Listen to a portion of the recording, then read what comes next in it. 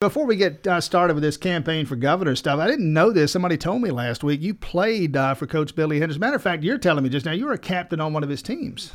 I was my senior year, and my mother was actually in high school when Coach Henderson finished at Georgia and was student coaching, so she's known him for a long time, and obviously knew him when he came back to coach. And so I've known his family for 45 years, I guess. And so you went to the funeral over the weekend in Macon? I did. Group of us that played for him went down there, and great service, very uplifting. We had a group of players that every Christmas we'd have lunch with Coach Henderson every year to catch up, and thankfully we did that this year right after Christmas. But he was just a great motivator. All the stories I've read are absolutely true. Just one of the greatest human beings I've ever known. Great family. I said this. One of the things, if you go out and you ask people about Brian Kemp, go ask 100 people about Brian Kemp, or go ask 100 people about Tim Bryant, you're going to get some mixed reactions. There'll be people who like us, people who don't like us.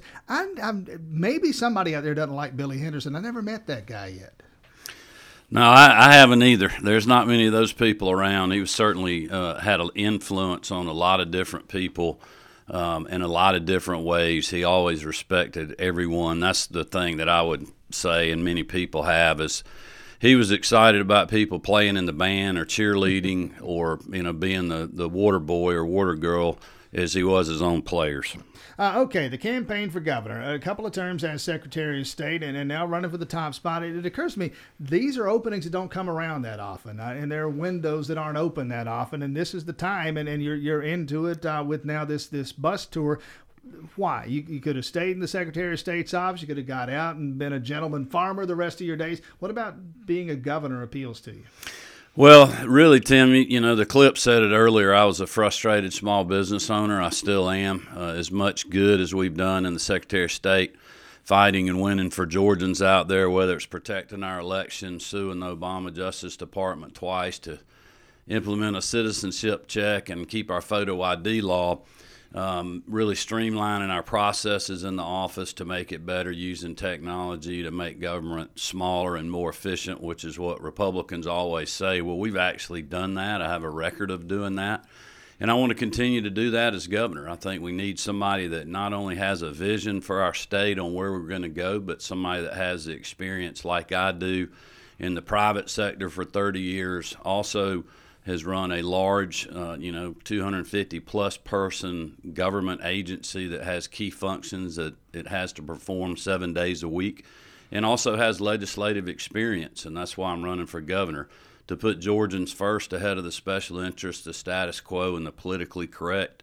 and certainly those that are here illegally. All right, Brian Kemp, candidate for governor, Secretary of State. One of the things you talk about, we'll get to all of these issues as much as we can over the course of the next few minutes here, but one of the things you say is you really want to, you focus on two things. You want to talk about small business. Georgia's number one for business, yay. You want to make it number one for small business, and you really want to stress doing something, using the force, the power of government to do something to help rural Georgia.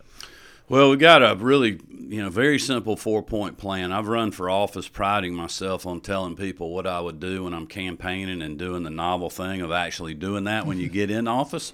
That doesn't always happen in today's world, and it was one reason I was so frustrated when after being out of the legislature for a few years helping Marty raise our 3 girls, I decided to get back in the game, if you will, because I was still frustrated. But I do want to make Georgia number one for small business, building off of what Governor Deal and a lot of other folks, including my folks in the Secretary of State's office and myself, working hard to make Georgia number one for business.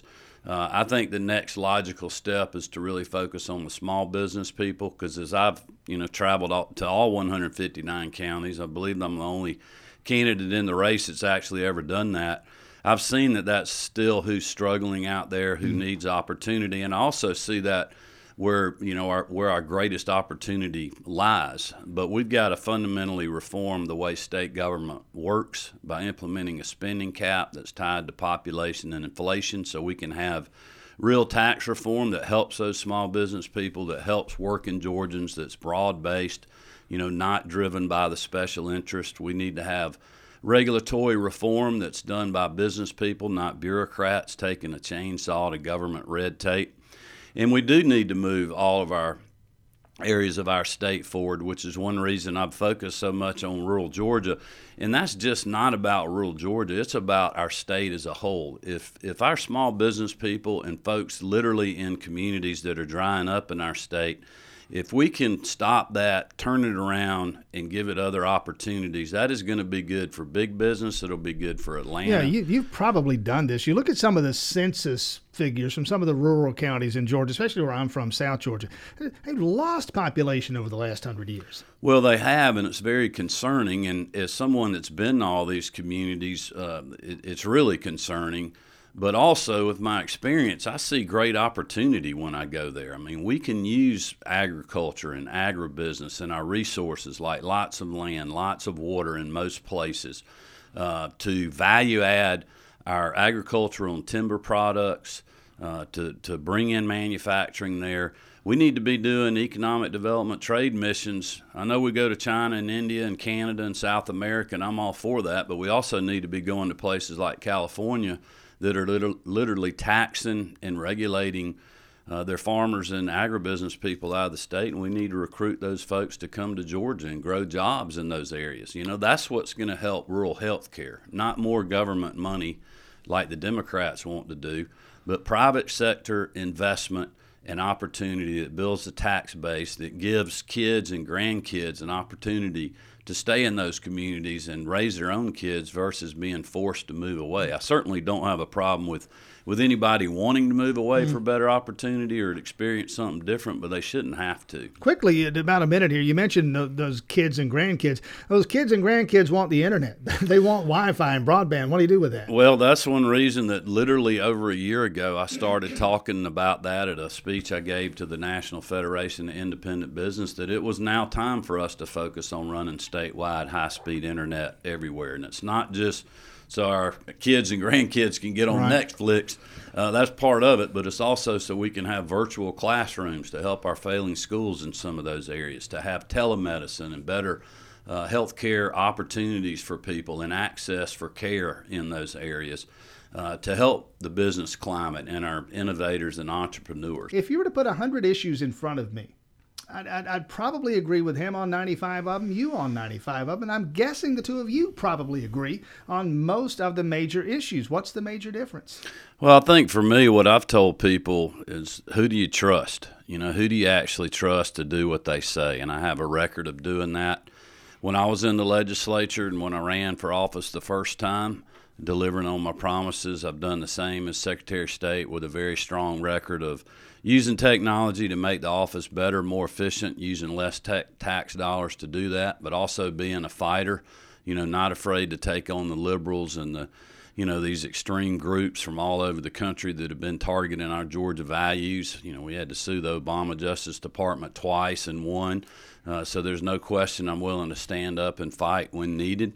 And I think that's the real question that I tell people, that I say, look at the record, look at who's saying what and who's done what, and put somebody in there that's going to have a vision to take us where we need to go. A private sector guy for 30 years versus somebody that's been in office for almost 30 years. You know, you mentioned that time in the Secretary of State's office. I'm remembering Karen Handel, Kathy Cox, Max Cleland, some of the other secretaries of state over the years, Louis Massey.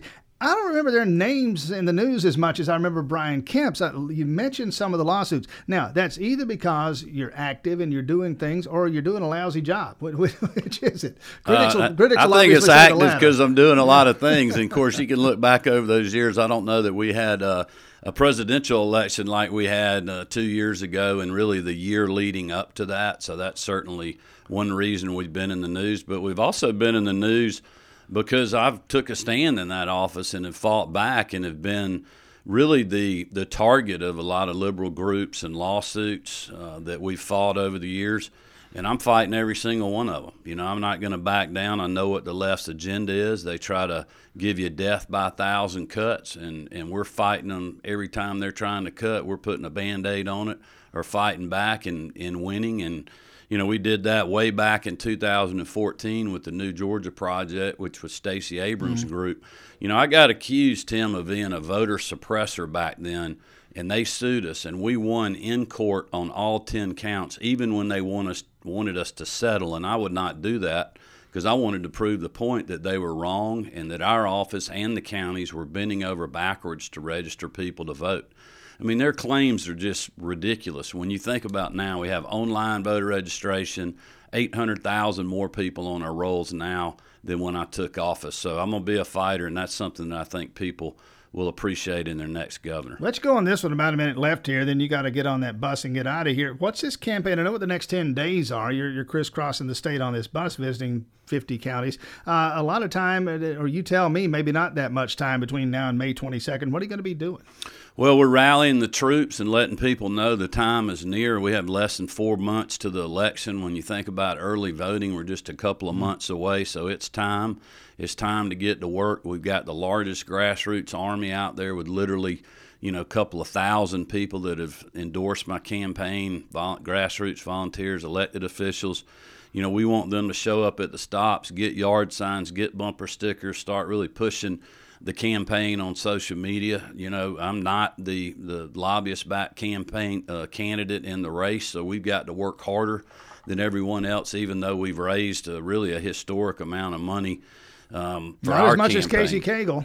No, but I also don't have near as many lobbyists given to him or writing as big of checks. But that's what this bus tour is about, is putting Georgians first. And I want them to know that I'm going to put them first ahead of the lobbyists and the special interest and those that are here illegally. And that's going to be a big difference in this campaign as we roll through it. Campaign website? KempForGovernor.com. You can see all our stops on the bus tour, and we'd love to see anybody and everybody show up and see the energy and commitment that we have behind our campaign.